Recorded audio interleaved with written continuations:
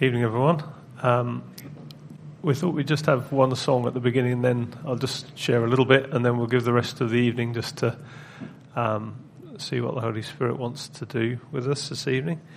So this session, we're just looking at the baptism of the Holy Spirit, the filling of the Holy Spirit, whatever term you want to use, and just to sort of relay a bit of a foundation. We're very familiar with these things over many, many years as a church, but it felt good to us to go through this Life in the Spirit series just so that we can dust off the foundations a bit and say, right, let's just have a fresh opportunity for the Holy Spirit to do something new amongst us. And in Acts 4, we find that even after the day of Pentecost, those who'd originally encountered God in that upper room, and those who'd heard Peter preach, and then they'd come to know the Lord, they were baptized, they repented, they were baptized in the Spirit, baptized in water. Even then, a few chapters later, when there was some pressure they were under, they prayed again, didn't they? And it says the room where they were in was shaken. God visited them again. So we should be those who don't just look back to something that happened many years ago or whenever. But we should be expecting fresh visitations of the Holy Spirit, because that's what we mean by life in the Spirit, don't we? We want to keep walking with Him. So I just want to try and make it really easy tonight, just so that we understand that what God wants to give us isn't difficult. The ways of God are very simple, but they're not easy. This is slightly different. It's very simple. We just listen to what He said, believe His promises, and things happen. But it's not always easy because we put barriers in the way and we kind of overcomplicate it. So I want to try and do as best as I can to make it very, very, very, very simple tonight. So just going back to the disciples in the upper room, I'm not going to particularly look up all the scriptures tonight because I want to try and keep what I say quite short. So, look it up later, all right, if you're not sure. It is biblical. I'll try and tell you roughly where it is in Acts, and then you can look it up for yourself. But in the upper room, when the disciples were sort of locked away after Jesus had left them, gone back to heaven, and they were, fearful, they were bewildered, confused. Everything they thought was how it was going to pan out had changed. They just didn't know what to do. And he said to them, no, stay there until what I've promised, what you've heard me promise, is poured out upon you. So there they were, waiting, praying, seeking God just before Him. And then we know the account where suddenly there was this great rushing of the sound of this violent wind, and tongues of fire came upon them, and they spoke in tongues, and they were emboldened in God. They felt a strength they didn't have before. They had a clarity. Suddenly things became clear that they weren't sure about. They were changed people because of this encounter.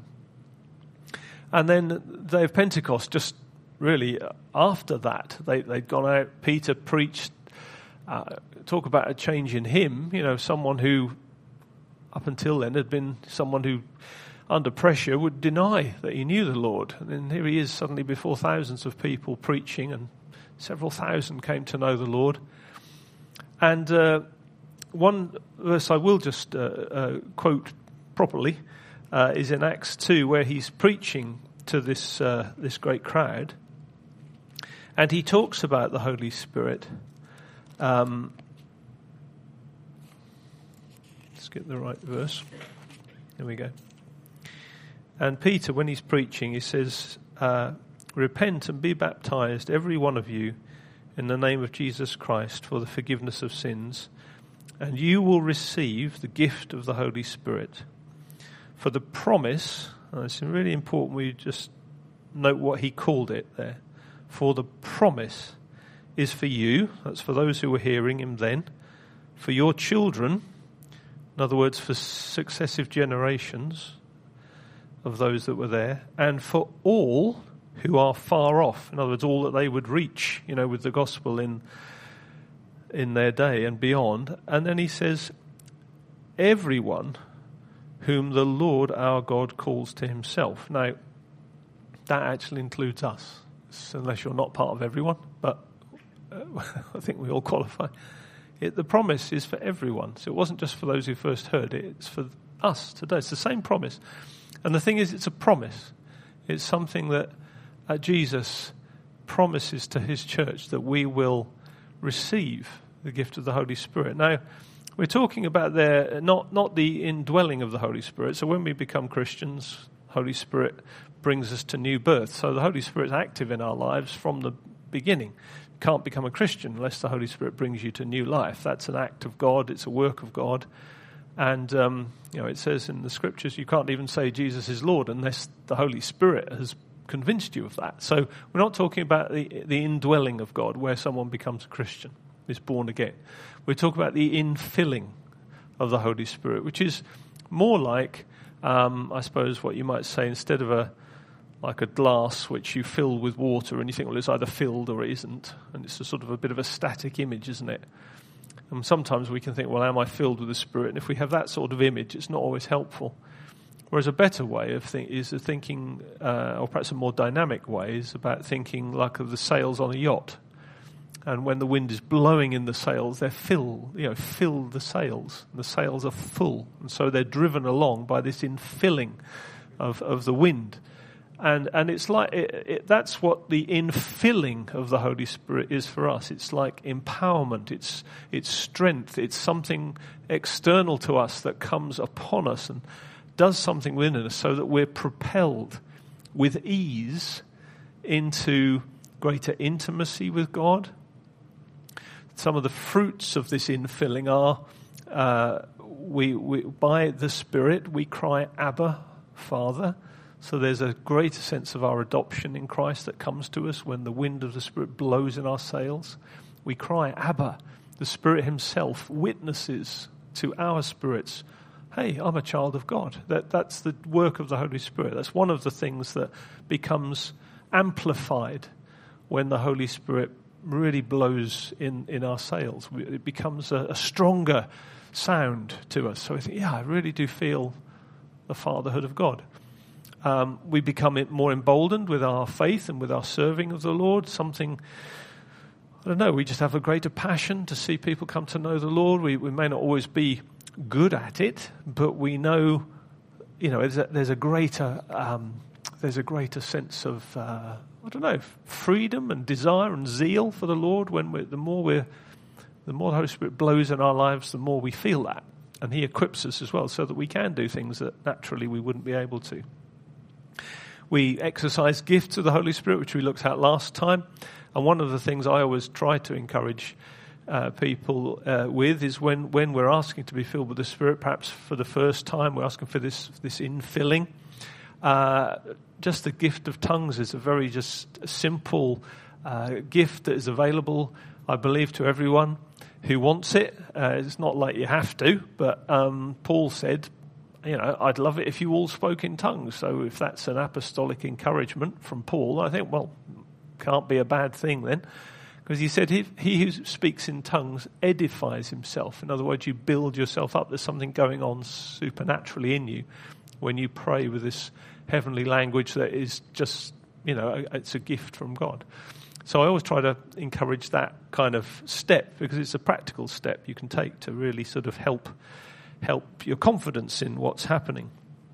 And then I think also the other thing that happens when we're filled, when there's this infilling, is we get a greater sense of intimacy in our worship with God. We get this sense of God's fatherhood, but we also we just feel we want to worship. It does something in us. So all of these things were going on. We see all of these things going on in the Acts where on the day of Pentecost, and then subsequently from that. So whether it's the Apostle Paul, when he came to know the Lord as an individual, Ananias laid hands on him that he might be baptized in the Holy Spirit. He'd already come to know the Lord. Ananias baptized him in water. Then he laid hands on him. He said, receive the Spirit. So he got this indwelling. He fell off, he'd been knocked off his horse. He cries out, Lord. He knows, he came to know the Savior in that moment, but he's still confused. Ananias then baptizes him in water, lays his hands on him and says, Brother Saul, receive the Holy Spirit. You then find in Acts 8 where when the gospel goes to Samaria, Paul and Barnabas, people are sent down so that they might receive this Holy Spirit. When Peter goes to Cornelius' house in Acts 10, Peter's telling them the gospel, and before he's even finished preaching, the Holy Spirit falls on them, and they all, start speaking in tongues and praising God. And he then stays with them a few days to finish his message, and then he baptizes them in water. So there's different order sometimes it all happens in. Acts 19, there was some disciples there. They prayed for them. They said, we didn't even know there was a Holy Spirit. So there's different accounts of it. But what I think tonight, the important thing for us tonight and for us as a church is to make sure that we really prize this infilling of the Holy Spirit, baptism of the Holy Spirit, because it's part of our foundation as Christians. We have repentance, faith, baptism in water, baptism in the Holy Spirit. Those are the four legs of a chair, if you like, to give you good foundation for the Christian life. So that's what we wanted to look at them. So the question then is, how do we go about tonight sort of to press a bit of a reset and say, all right, Lord, how do we prepare ourselves to be freshly filled with the Holy Spirit? Or perhaps some of you are relatively new believers and perhaps you've never, heard it like this or been prayed for in that way. Well, it's a promise for you, and it's a promise for all of us that the Holy Spirit wants to keep drawing near to us. So a few quick things.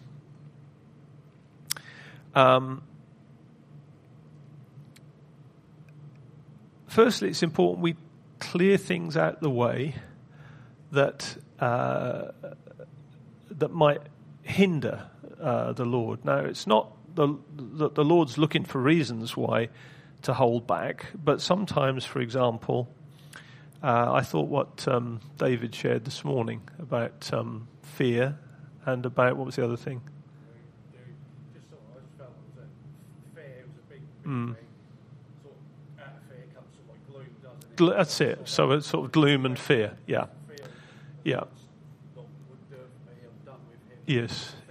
Yes, exactly. So it then has a knock on to sort of lack of expectation and all those sorts of things. So it's about sort of sometimes if we recognise those things going on in our hearts, to very simply just bring them to the Lord. And I thought that was a great word, actually, and it needs applying. We were talking about that, weren't we? Yes, this morning, so it just needs to be applied. And it's not like it's necessarily a massive sin or anything, but it's just like it can be a bit of a barrier. So we have to sort of come and say, well, I'm just going to lay that down, Lord, at the cross. Just lay my fear, lay my gloom, my sense of, am I done? Are you done with me? Just lay it down.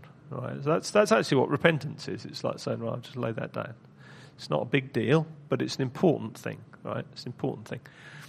Or it can be that we need to also make sure that we're doing the things that God has asked us to do. So if He's asked us to be obedient in some way and we're holding back, it's important tonight to say, right, Lord, that thing that you've asked me to do, I'm going to do it.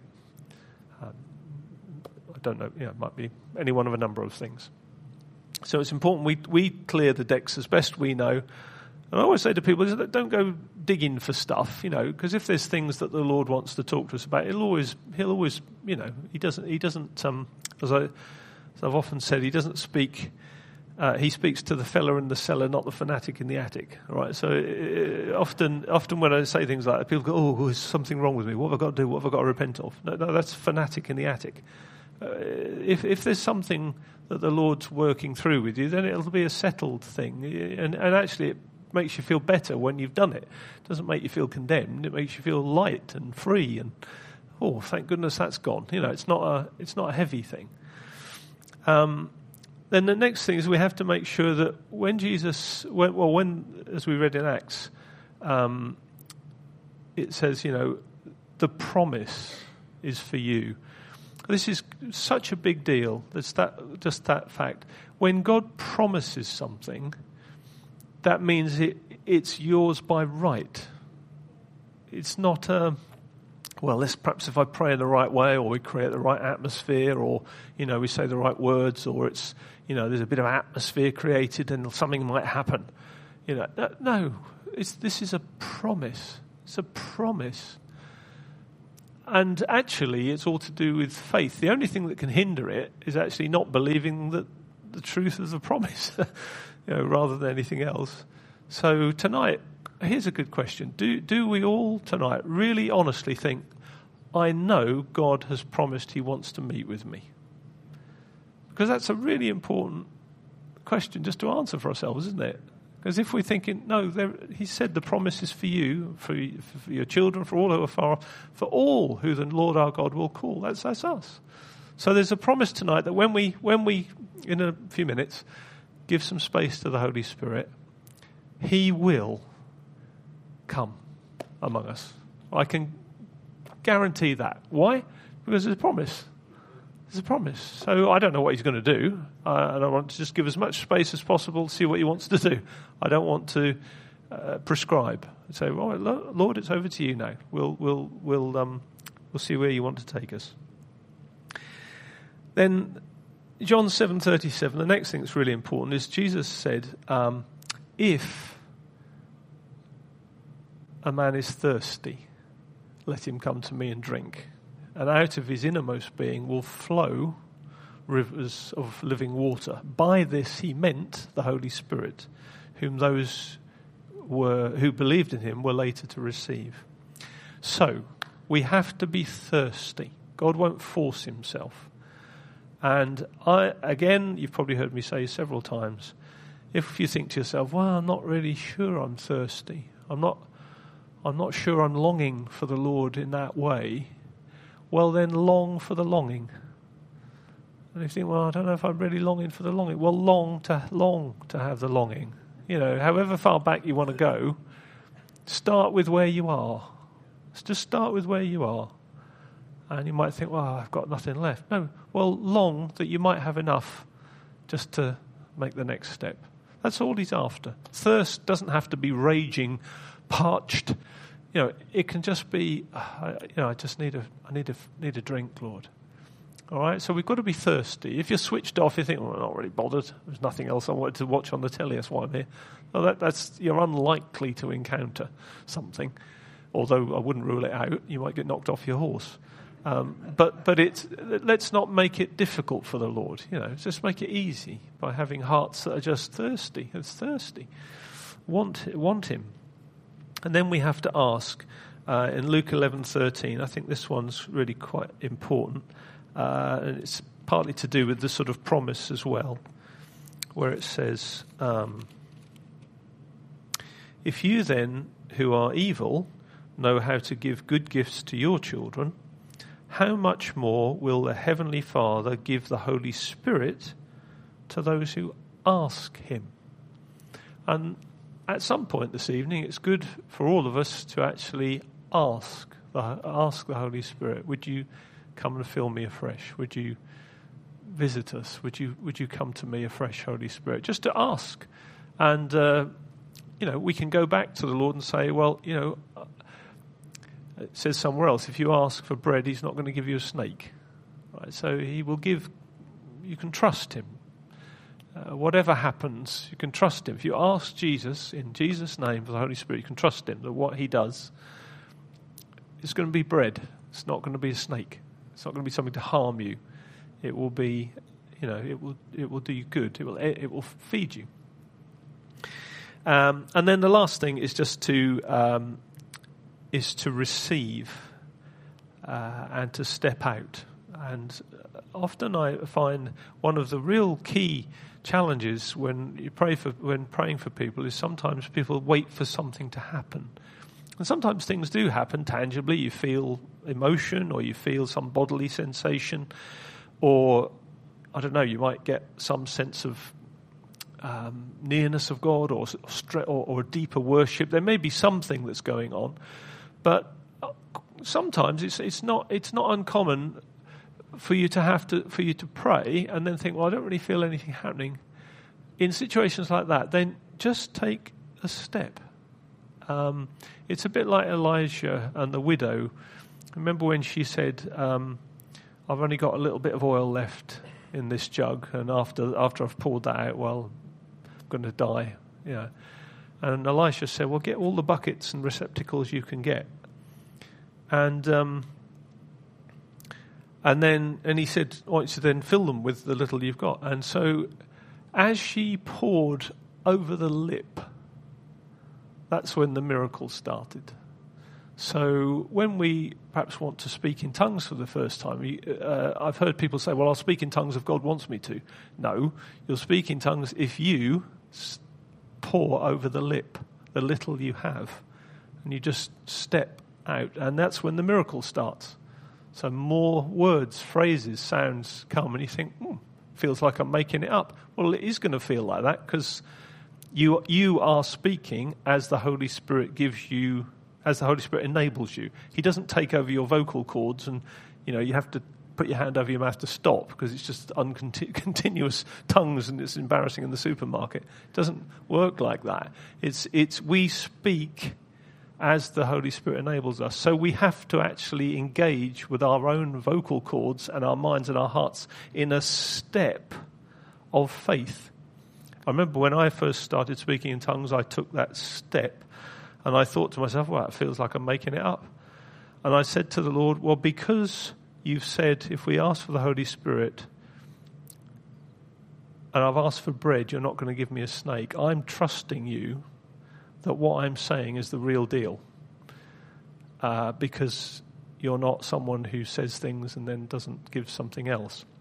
And I just kept going, and I kept going, and I kept going. And since that day, I've never had any further confirmation. I've never had any angels visit me to say, yep, that is the real thing. I've never had any other reassurance. I've trusted the promise.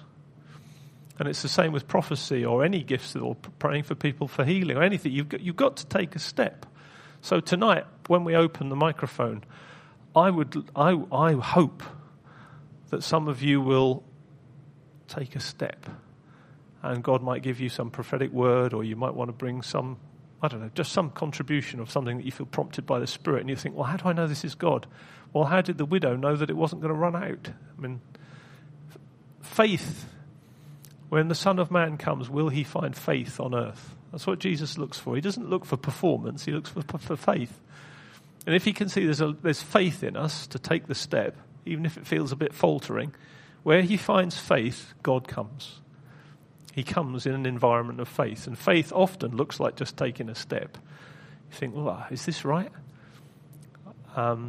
You took a step of faith this morning, didn't you, bringing that word?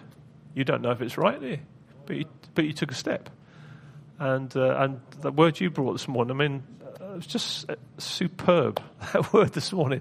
But to come to somewhere where you don't know everyone, you don't know the context, and you went, boom, took a step. It was great. Really helped, really blessed us. Now, tonight, some of us in this room may well have words or encouragements for individuals or for all of us. It may be sort of, we can pray in tongues or whatever, we can do, I don't know, whatever. We'll see what the Holy Spirit does. But you get the idea, yeah? So this is that we have to be active in faith, trusting the promise